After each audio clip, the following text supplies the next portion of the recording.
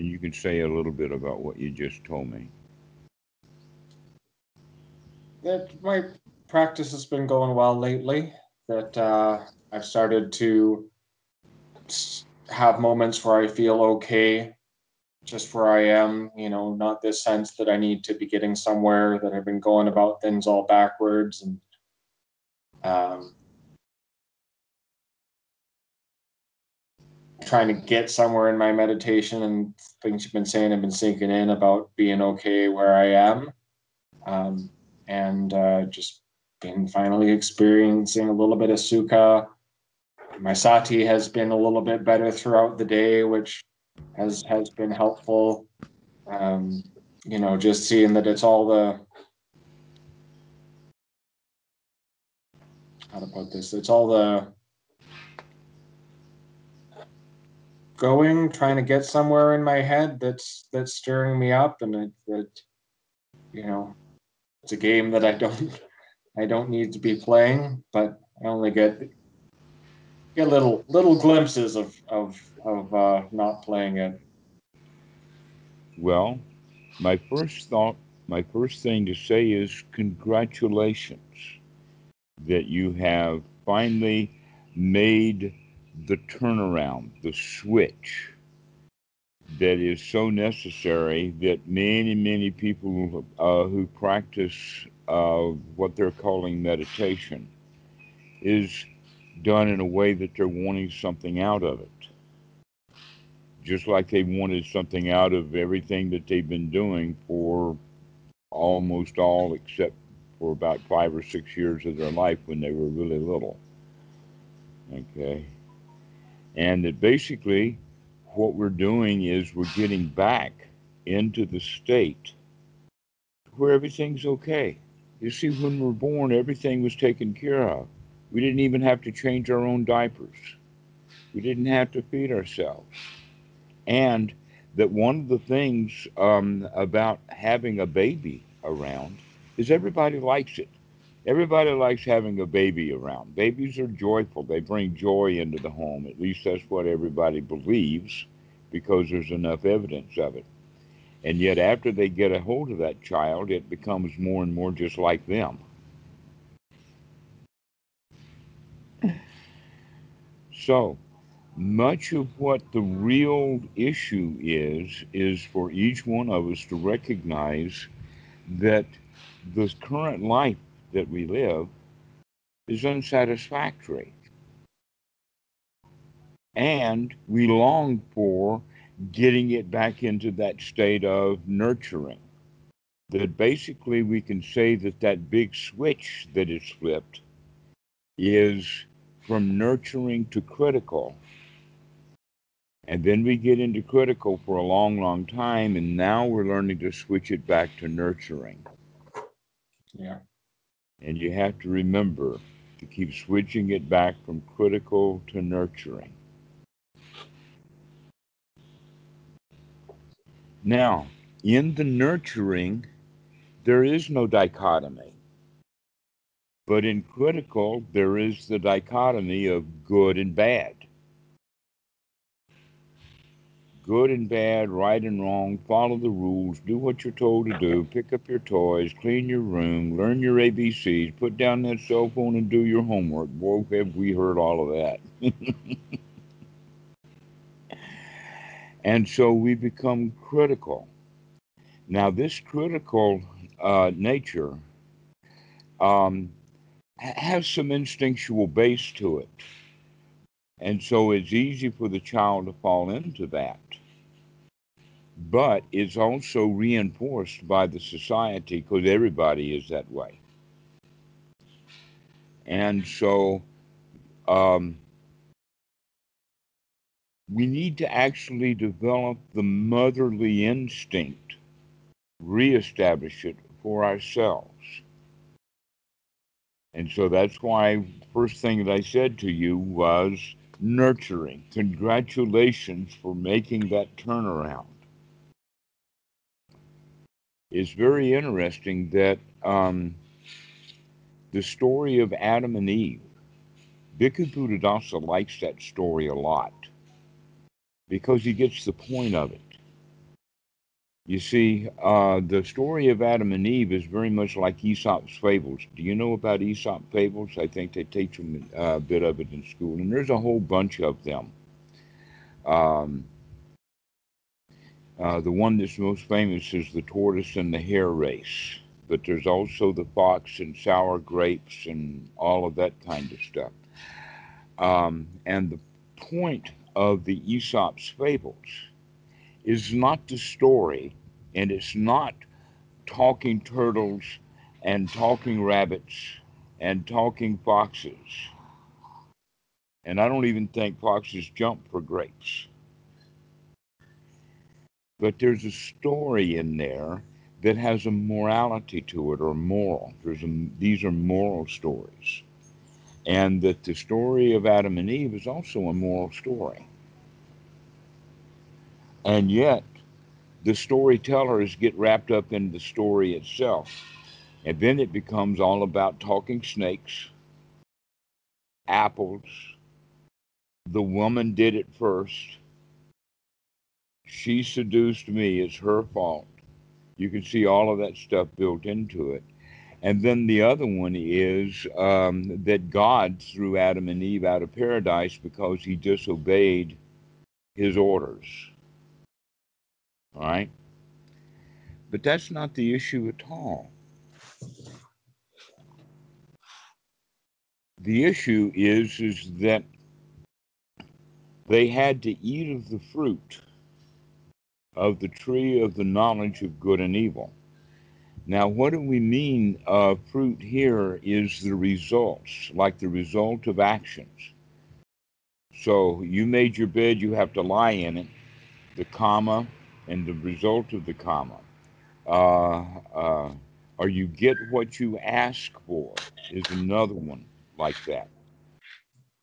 Um, and so, really, what is happening with that story is that Adam and Eve people, and it looked what the story is trying to intend is that this was the first man, the original, which actually is indicating that this is an old problem. That probably as humans became fully human, we already had this issue.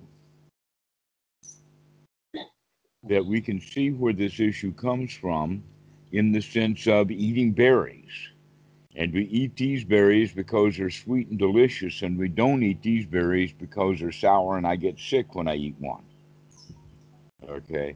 So even monkeys and chimps go through this process of making things good and bad based upon how they like them or how they taste. So the Buddha talks about it in the sense of in the Paticca Samuppada, at that point of feeling, brings on tanha. In other words, if I like it, I want it. But there's also a side issue with that tanha that the Buddha doesn't cover exactly in Paticca Samuppada, but it's very evident there. And that is, if I like it, then I want it. Therefore, it must be good. And if I don't like it and I don't want it, it must be bad. This is the beginning of critical thinking. And if we apply that critical thinking to paradise, what happens to paradise if we become critical of it? Whatever was there that we call paradise, we don't call it paradise anymore. In fact, the Garden of Eden didn't make any changes, but it was no longer a paradise when we start judging it.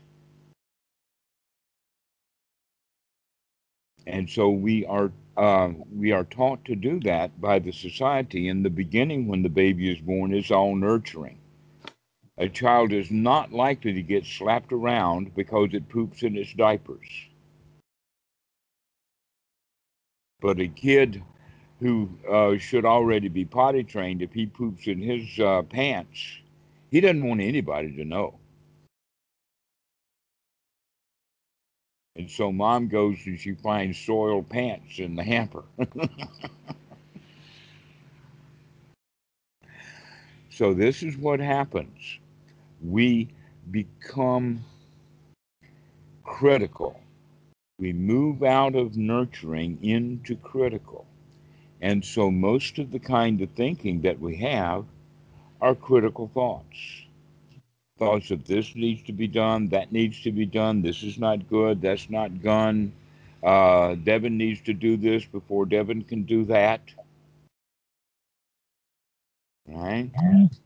And and now we're making a change back to nurturing. So you can see then that critical thinking is divisive. It cuts things up. But nurturing reunites us and brings us back together as a whole human being so that we become friendly to ourselves, nurturing to ourselves. You become your own mommy, nurturing mommy who is taking care of you. That Devon is all taken care of. You've probably heard the word paranoid means that the whole world is out to get you. Oh heck, I mean, as a stimulant user, I know much more vivid experience of paranoia than I'd like. Ooh.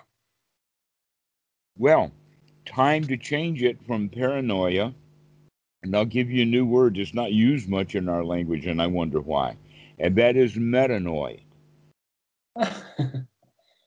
Okay, what is metanoia? Metanoia is the firm belief that the whole world, the universe, and everything in it is there to nurture you, to take care of you, and is on your side, and everything is okay. So become a metanoid. Kind of nice accident in history that got the meta in there, eh? Hmm. Well, that's not an accident, it's language. Yes, so much of the Pali is already in English. It's an Indo European language. We can see bits and pieces of it all around. One of them is, in fact, that the monks don't carry a bowl; they carry a pot. It's actually a pot in the Thai, instead a pot in the Pali. And because it was Christians who translated it, they translated pot into bowl. Why? Because they're not about to have a pot on their altar. They have bowls on their altar. Okay, so we talk about it carrying a bowl, but it's actually a pot. And many, many words like this. Another example is the word who and whom. You know that the M sound, or they and them. That's the holdover of the dative case. Like they went to town with them.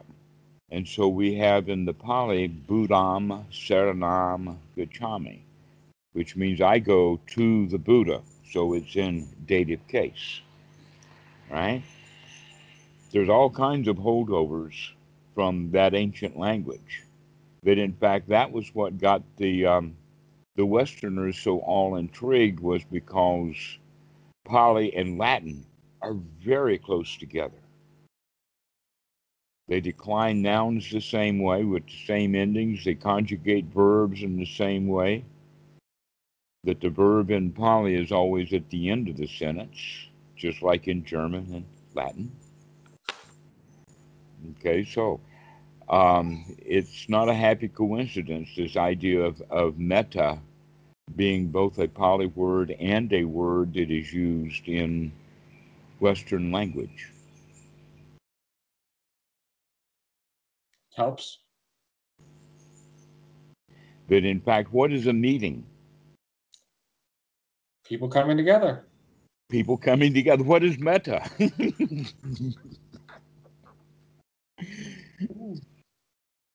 Same root.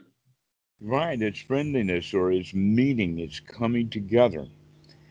And that this, when we do this on the inside, this is what the Buddha means by um, unification of mind. That when we have a critical mind, then we're dividing things up. This is good, this is bad. We divide things up in the sense of telling lies or telling the truth. We don't like the truth, so we tell a lie. Well, in meditation right now, um, it's interesting. I have, these nice moments where I do feel like, okay, where I'm at is good, good, bad, or indifferent. Whatever's going on is fine. Um, and then what seems to be holding me back at that point is this hunger for, the peace of dissolution that every once in a while I experience. And it's that kind of eagerness to feel more peaceful than I am that actually prevents me from settling down. So what you're saying, I think, is that when you start to feel good, you want to feel better. You start judging how good you feel, Yes. and you Yeah. want it to be better, which means now you're critical of your nurturing. Yes. The mind is like that, just like a spring. That in fact, you know how they make springs. They have the metal that they put into that position, and then they heat it up, and then they douse it in cold water, and that gives a springiness to it and takes brittleness out of it. Okay, and that's exactly what's happened to your mind. It is not just brittly nurturing. Now it tends to spring always back into critical. And so every time we catch it, we take it and we push it back into the nurturing, Mhm. and then the mind will go springing right back into the critical. Yeah. And it'll remain that way. And the skill that you're going to develop is not to take the springiness out, but rather the skills that you will develop is the sati of catching it quickly. All right, so imagine that the spring, something flies like a slingshot or a bow or something that's got really springy action to it, and after it lets go, that's when things get hit by that spring, right? The jack in the box comes out and hits the baby in the face, something like that. This is what happens to us. And when we, or that we become angry, that springiness, we don't like something and we spring right into the action of being angry, thinking that when we feel angry, that's actually the source of the anger is fear, but that we become angry because that helps us feel powerful, energetic, and capable of managing the fear inside. And oftentimes, by managing our fears that way, we make things worse. Oh no. Okay? So, what we need then to practice is to catch that spring while it's either in motion before it hits something.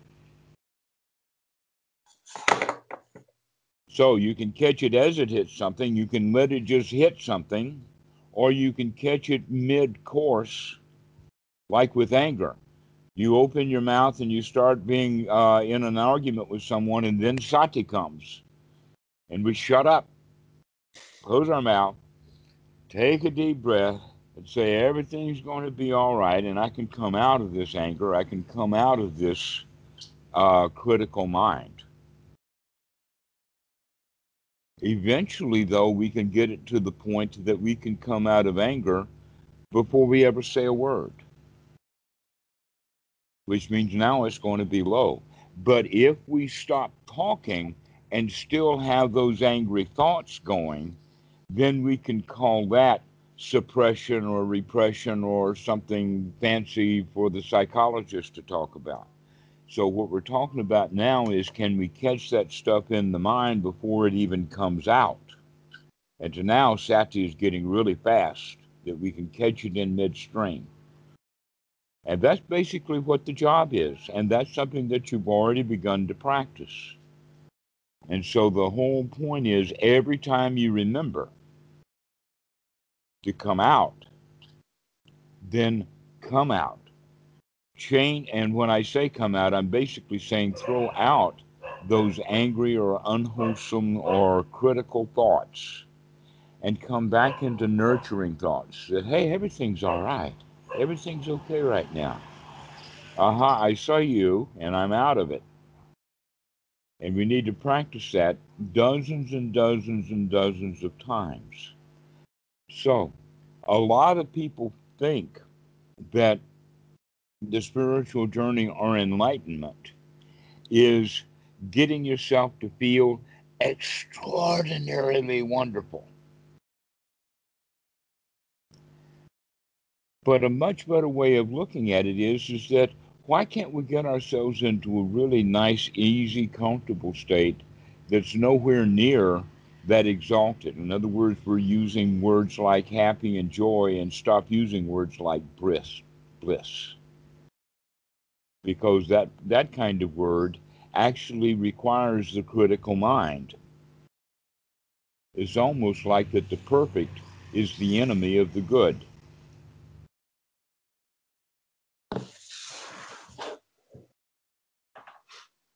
That an A is the enemy of a B. Yeah, yeah. So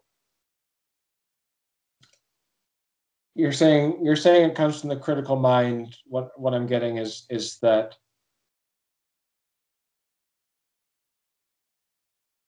I'm trying to get for something that's on one end of the dichotomy. I'm trying to get to good rather than just being okay.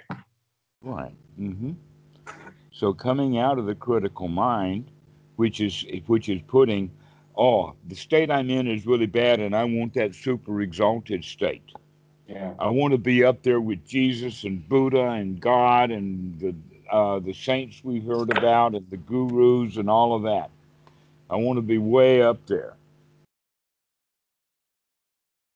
And wherever these guys are, all they have to say is, well, wherever I am, I'm okay.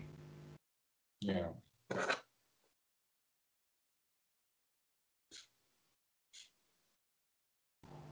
So we have to be here in this present moment with everything's just okay. Everything is fine.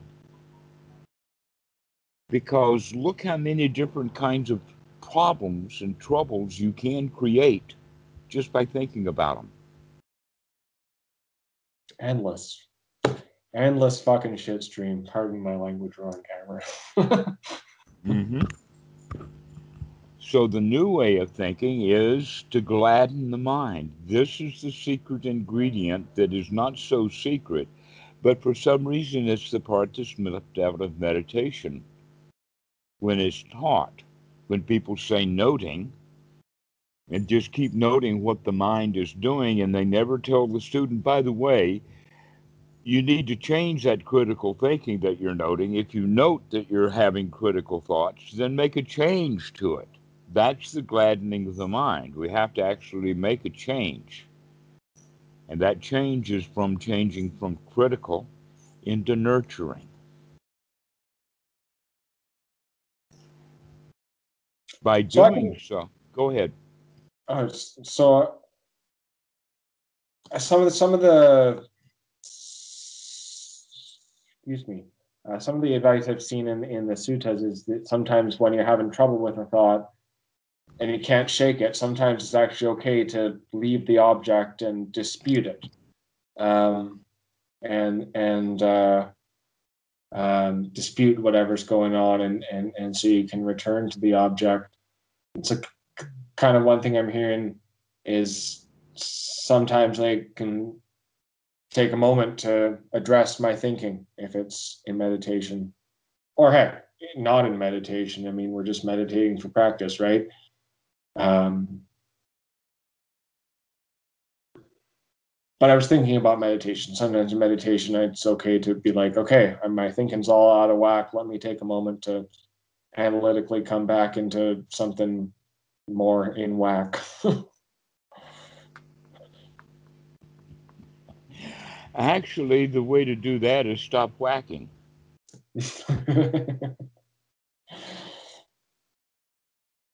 That's the change, okay? Because the whacking is whacking it good or whacking it out or whacking it back and forth. And nurturing is that, hey, it don't need whacked. It's all right. Right. I mean, it's what you were talking about with the restraint talk that you did. Like I don't really need to add anything to the picture. Just be there with what it is. Hmm. Well, one of the ways of thinking about it is that it kind of soaks in. You probably experienced as sponges that are old and dried out, and when you put water on them in the beginning, the water doesn't go in; it rolls off. Okay, this is like the mind. So you could get yourself into a state of satisfaction because it's new. It's very close to the old in the regard of very easy to fall back into critical thinking. And so we'll have, let us say, one mind moment of critical, of nurturing, followed by 1,000 thoughts of, 1,000 mind moments of critical thinking. And then we'll allow a nurturing thought to come in. And so this is the kind of the beginning, but what we're looking for is the frequency to keep reminding ourselves somehow that everything really is okay, everything is fine, everything's going to be all right, no worries. We've heard all of this stuff before, but we don't hear it often enough, and so we hear mostly critical thoughts. So we have to practice not getting super good nurturing going, but just any old kind of nurturing at all. And we need to keep coming back to it over and over and over again so that we can get ourselves to the point of, like the sponge, beginning to take in some water. And eventually it softens up so that we actually, rather than just telling ourselves nurturing thoughts and feeling it a little bit, we begin to really, really get it. That really things are all right. And it's like, what a relief. What a relief that the world actually is a good place. That the worst parts about it is my critical aspects of it. I have that sense, that I've had this my whole life actually, that the world is this, you know, really amazing place, and then here's me, um, who can't seem to access it, and Well, then you're thinking critical thoughts, and I'm not good enough. I the don't more deserve this wonderful place. the more that I meditated, it seems like there's this house of cards where, um, I am wanting things to be different because I don't feel good, which makes me not feel good, and so on and so forth. It's just like there seems like there's just a little cord that could be snipped somehow. Um, that's what everybody's kind of hoping, that if I keep snipping or keep tugging, eventually it will break. That's the way that we practice meditation, and it comes from, um, let us say, the human belief that's part of our culture, of the law of karma. If you do good, you will eventually get a good result. And if you do bad, you'll eventually get a bad result. But the Buddha looks at the karma in the sense of, look at what you're doing right this very minute. Because if you're having critical thoughts, then you're unhappy. And if you're having nurturing thoughts, then you're okay. And that's a different kind of way of looking at the law of karma. That in fact, the reality of the law of karma is that we do not know what is good action without determining what the result is. An example is that you buy stock in the stock market, and if the stock goes up, then the original purchase was a good action. But if the stock goes down and you sell it, maybe you bought it on margin and now there's a margin call or something, and you have to sell it. Now the original stock purchase was a bad action. When we take an action, we often don't know whether that action in the future, in fact, we don't know what the future is going to bring. We just don't know what the future is going to bring. So that idea that if I meditate hard enough, long enough, some event will happen and then I'll feel good. Maybe the karma machine will come in, sneak into the meditation hall, and spring some magical Shakti pot all over me, and now I'm in bliss. And it only took 100,000 hours of meditation.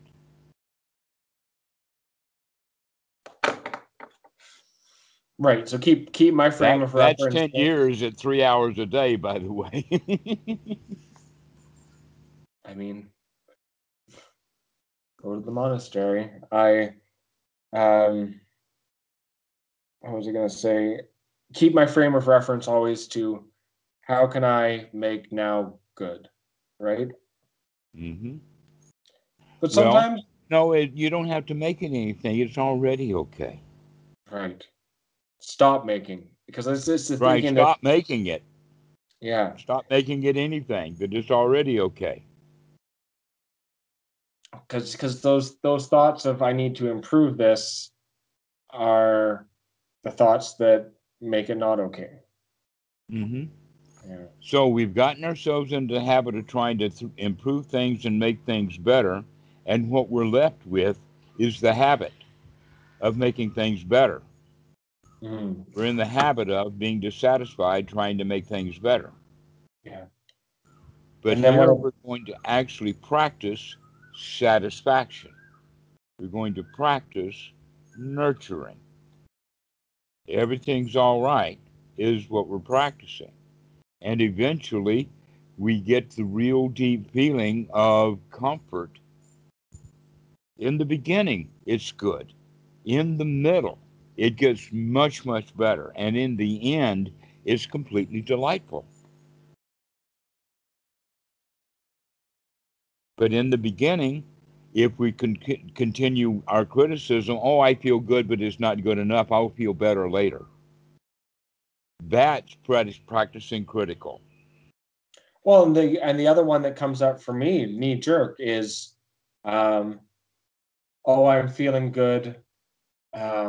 It's going to go away, or if it's the result of my own actions, I won't be able to sustain this action. Those two things. I feel nervous almost as soon as I feel good.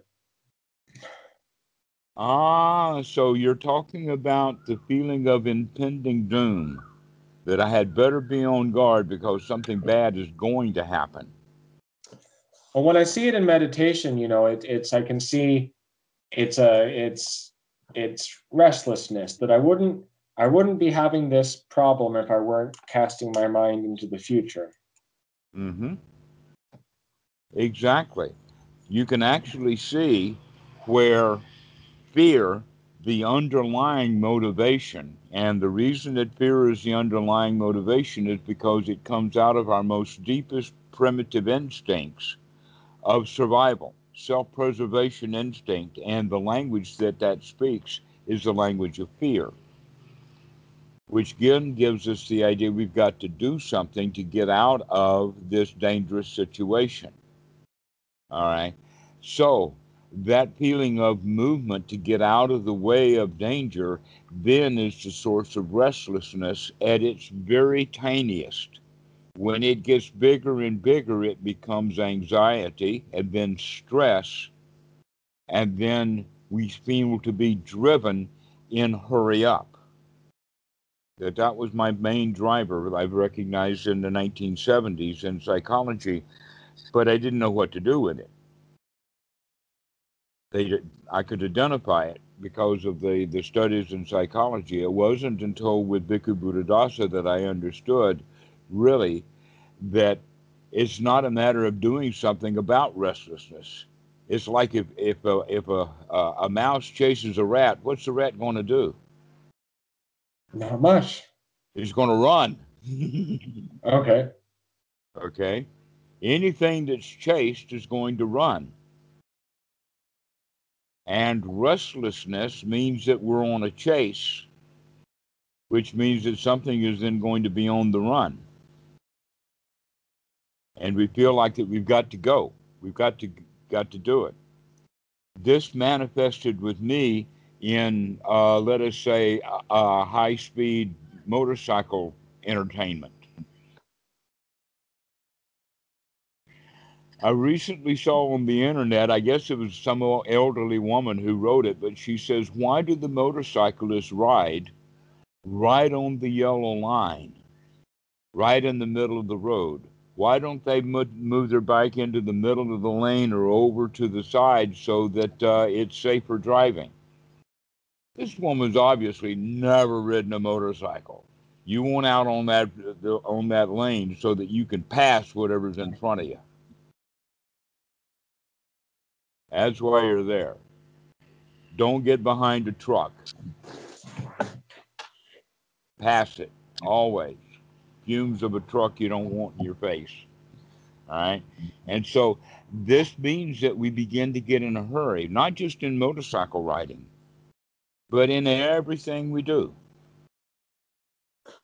That this was actually the way that I began to live my life. I remember one time in high school, in algebra class, that Mr. Horton gave us a pop quiz on Friday. And here I finish up right in a hurry, and I go put my paper up on the desk first. I'm the first guy there. And then I recognized that I'd done one of the questions wrongly, rethinking it. I go and grab the paper, and everybody laughs. I come back and make the correction and put it, and I still get it back on the desk before everybody else. And they laughed, but I felt the satisfaction that at least I got it done. That's a driver being driven to be in a hurry. That's especially difficult for meditators, of being in a hurry to get something when there's Yeah. nothing to get.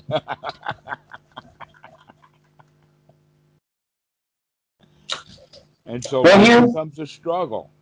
here's the trap in meditation, and I'll bet it's indicative of life in general. Like I when I first came into meditation, very first time, got a Dharma talk on presentness, never thought about it, had this wonderful, wonderful experience, lasted a whole week. And again, going into meditation with no preconceptions. Um, I had these moments, I don't know what kind of jhana or whatever, but just once or twice I had these beautiful experiences of just completely dissolving, being one with everything, and and and and yeah, it's just an experience. It's not a place a human can stay. But God, that was 13 years ago. I'm still trying to get back there, and ever since then, it's been chasing the dragon. And because I want that, I can't get it because I want it. Because you're wanting something. Yeah, That's this is quite common in meditation, that people will have a meditation experience, and then their meditation practice takes a wrong turn because now regaining the experience they had, it becomes the new goal, Yeah. rather than the way that possibly grew was like um, a seed of satisfaction and comfort started to grow. A good example of this, by the way, is flowers. Getting a flower to open or bloom. How do you get a flower to open and bloom? Water it.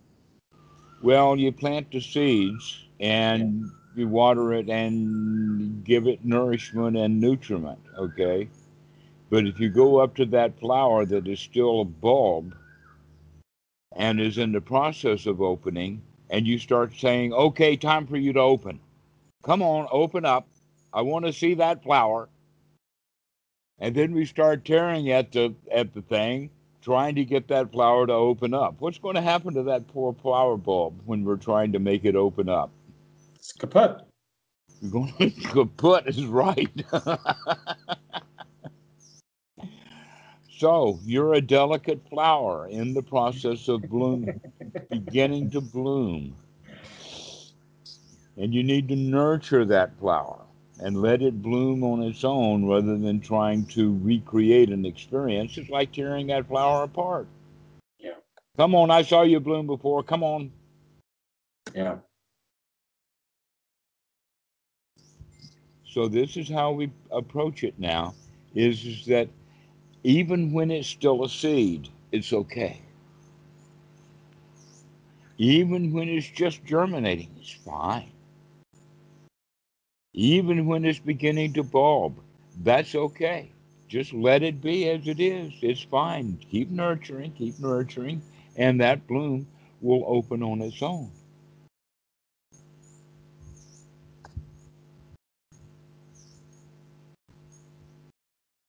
This is the haiku that I like. Busho wrote it. The Japanese is that sitting here with nothing to do and no place to go, and the spring comes, and the grass grows by itself. Now, that quality of the grass growing by itself is a metaphor for all kinds of things that just happen naturally on their own. The grass grows by itself, doesn't need any help. Mm.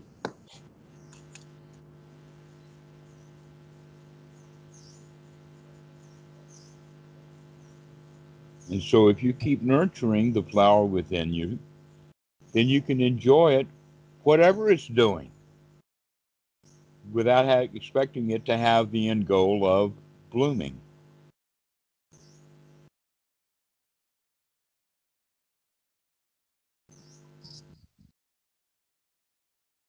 This is how we practice over and over again. So, back to sati now. If we can't remember to do this, we won't do it. That's why sati is so important. Is we have to keep remembering and remembering and remembering that that spring is all sprung and are all tensed up and ready to spring into action, which is the critical mind. And we've overly used, overly activated, and given a great deal of practice to being in critical thinking. And we're quite expert at it. Without critical thinking, we couldn't have built our society. Critical thinking is what got the first human to pick up a rock to beat the bones that the lions have left to get the marrow out. And then he decided that that was a good rock. He likes that rock. Did the job. After a few centuries, he wraps a stick around it and with some twine, and it becomes a hand axe. Fast forward to modern society, and now that's the cell phone. But we've been picking up and carrying around a hand axe for many, many thousands and thousands of years. That's how long we have been in critical thinking. Now it's time to not even have to put down the hand axe, but you just, everything's okay now. We've used the axe. Let's enjoy things the way that they are. So this is the way that we um, go for materialism. That hand axe and the cell phone are actually a representation or a metaphor for materialism. And we humans have gotten very materialistic. How do we get materialistic? Through critical thinking. This one's better than that. The Android's better than the iPhone. Or the iPhone's better than the Android. Or in fact, the human is okay with or without the cell phone. Cell phones are optional. Yeah, yeah, that's yeah. It's interesting. I'm starting to get some financial stability again, and suddenly I'm thinking about things that I was totally fine without. Mm-hmm. Yes, so you're good. You're already good. That's what we need to practice. Instead of practicing the critical thinking that we have become experts at, now we're going to start practicing the reunification rather than the division so that we become unified, nurtured. Everything's all right. We gladden the mind. So, this is where the idea of two kinds of thoughts come in: critical thoughts versus nurturing thoughts, wholesome thoughts and unwholesome thoughts. Critical thoughts are thoughts of I like it, I don't like it, and nurturing thoughts are I don't have to make those kind of choices of whether it's good or bad. It's already just okay. So I mean, I've been looking at the Satipatthana Sutta a bit lately, and uh, the one thing that's coming to mind as you're saying this is this sense of being okay with the way things are. It's almost like it's a non-reaction. You know, sometimes I might need to verbalize it, but mostly it's just like, oh, yeah, I'm okay, and it reminds me of, at least that's what's been coming up for me lately, and um, it reminds me. I've been thinking about where it says, you know, thinking about what I'm sensing in and of itself, setting aside greed and distress in relation to the world. So just being here with what I'm sensing without getting carried away into, I want this, I don't want this. Hmm. That's a very good way of looking at it. Is anything that we're thinking about that's not here right now is a hindrance to being here right now.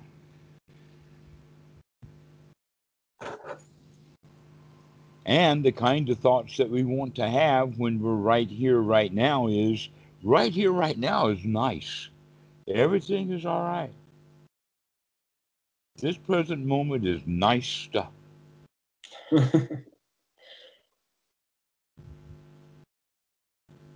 And everything's okay. Everything's fine.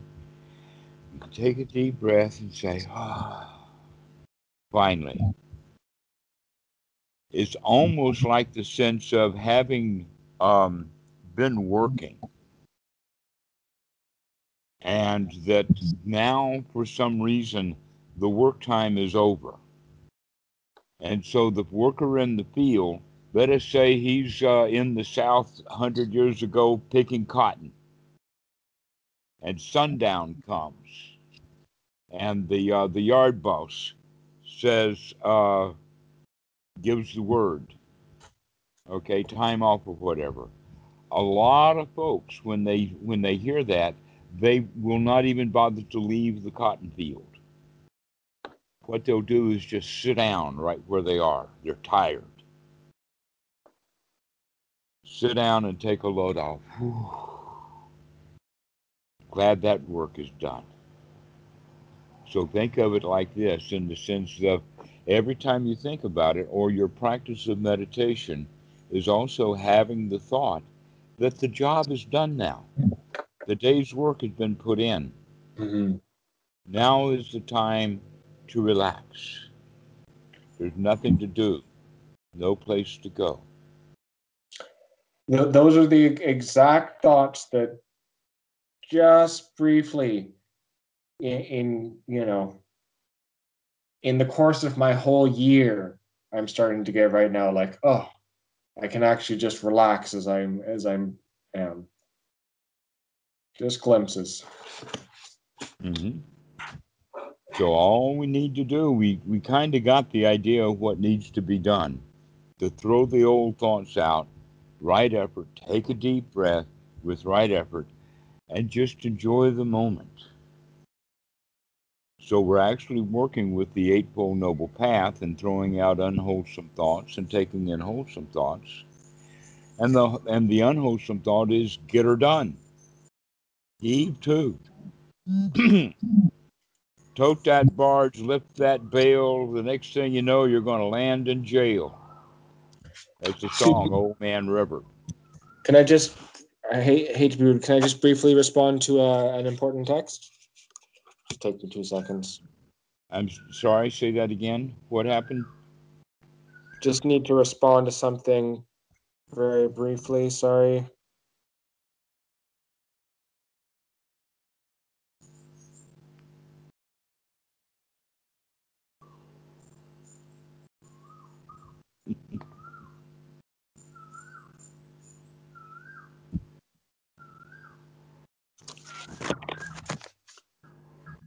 Sorry.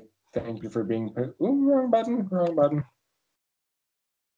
Thank you. Thank you for being patient. Sorry about that.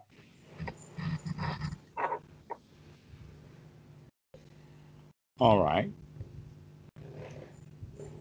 That's exactly the kind of thing. This is what happened just now. I don't know what you were doing, but whatever it is, that's exactly the way that the mind works. We're sitting here enjoying life, everything's okay, and then something will happen, the cell phone will buzz or whatever, and now all of a sudden we've got to get up and we've got work to do.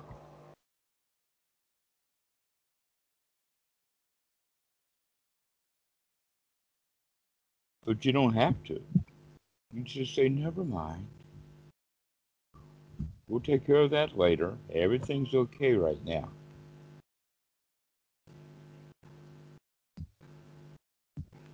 Allows us to put things off, to become comfortable in this present moment. So notice just a minute ago, notice how you felt when all of a sudden you and I were just having a happy session and then something happened. How did you feel? Urgency. Hmm. That's that restlessness, that's that urgency, or that hurry up driver.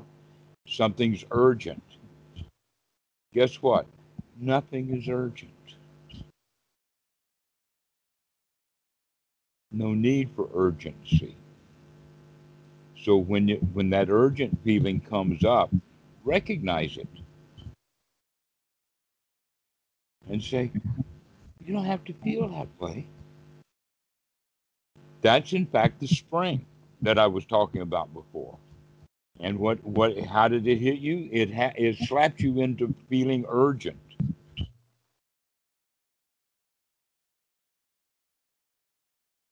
driving you, pushing you, urging you, putting you into a state of emergency. How often does that happen? On on a hair trigger. Pardon? On a hair trigger. So, next time before you pull that trigger, recognizing the urge to pull that trigger into urgency.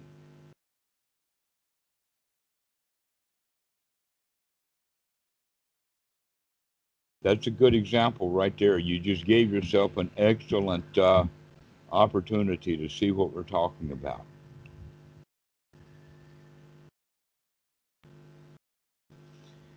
We can take a deep breath and says, it's not really all of that urgent. Everything's okay. That grass will grow by itself.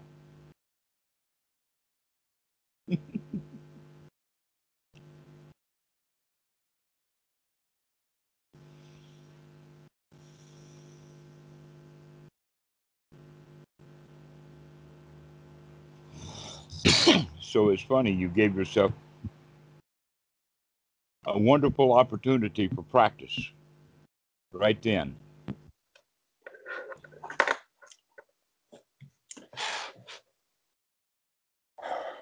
Well, that's the nice thing. That's the nice thing is that there's no moment where there isn't something, some opportunity to see and practice the Dharma.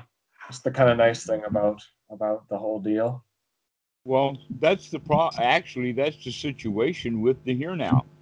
It's always here, right now. If we're lucky. That's what the Dhamma is all about, is the Dhamma of be here right now, so that we can see that urgency or see those hair triggers, see that stuff come up.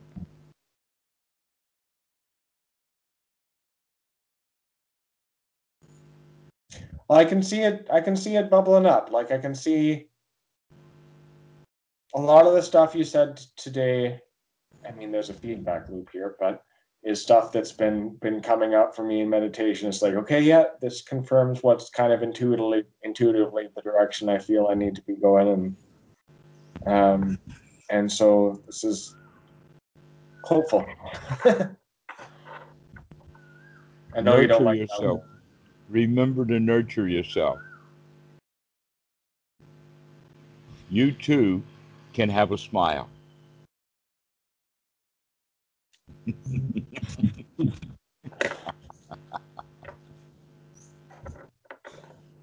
Well, Devon, you go remember this. Keep practicing. Recognizing that you have been putting yourself on a regular basis into a state of urgency. And then that's what you want to get out of, is that state of urgency that you keep putting yourself into. So be on guard for that. So that when you begin to put yourself in a state of urgency, that's to say you can say, ah, I see you, Mr. Urgency. Right. I can see you, Mr. Urgency. I don't have to become urgent right now.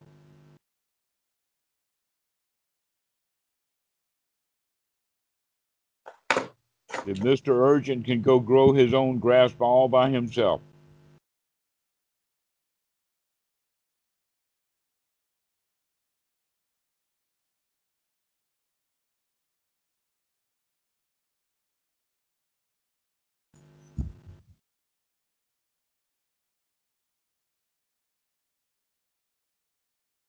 Good. I mean that's just like right at the beginning, you gave me a sati point at when I had a judgment of no. What was the beginning? I think the very first thing was to make my cigarette inhale be a moment to bring some sati to the issue and to Mm-hmm. make it a good moment instead of a bad moment. So it's another thing I can look out for. I'm still smoking, but I'm okay with it now. Well, then that means that you can start looking at that first urge or that first urgency to take a cigarette. And you can tell yourself right then, well, at least for the next few minutes, I'm okay. I'll have that cigarette later. That for the moment, I'm going to take a deep breath without the drag.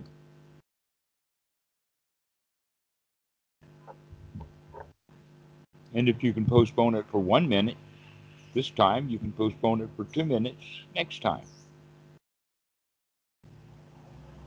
Yeah, there is no really other end game with cigarettes, one way or another.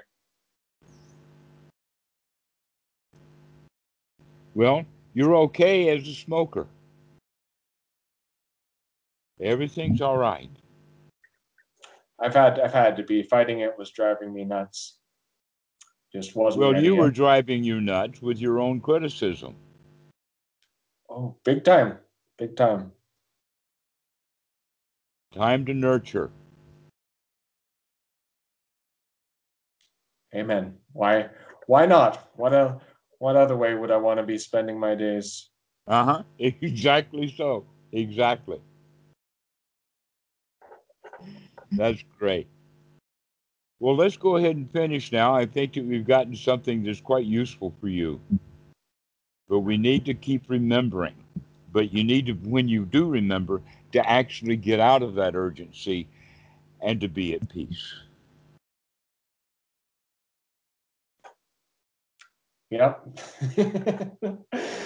A million times to practice a day, just as you were saying it. Thank you very much, Damarado. I very much appreciate um, you being there. It's something that makes me feel like I can, oh, that would be the exact wrong word. Let's say get somewhere with my practice. No, you're not getting anywhere with your practice. We're stopping all of that. We're just enjoying the moment. A nurturing, love filled moment. Everything's okay. And then we develop friends so that we can share these moments of nurturing. This is what Dhamma friends are all about. I like it when I connect students together Mhm. so that they can give each other some Dhamma. I talked to Danny Cox, and there's a Dennis Vasquez that added me, but we haven't talked to him. But heck, I'd love more people to talk to. Feel free to send anyone my way. All right. Okay. I'll post something on Skype for you. Wicked.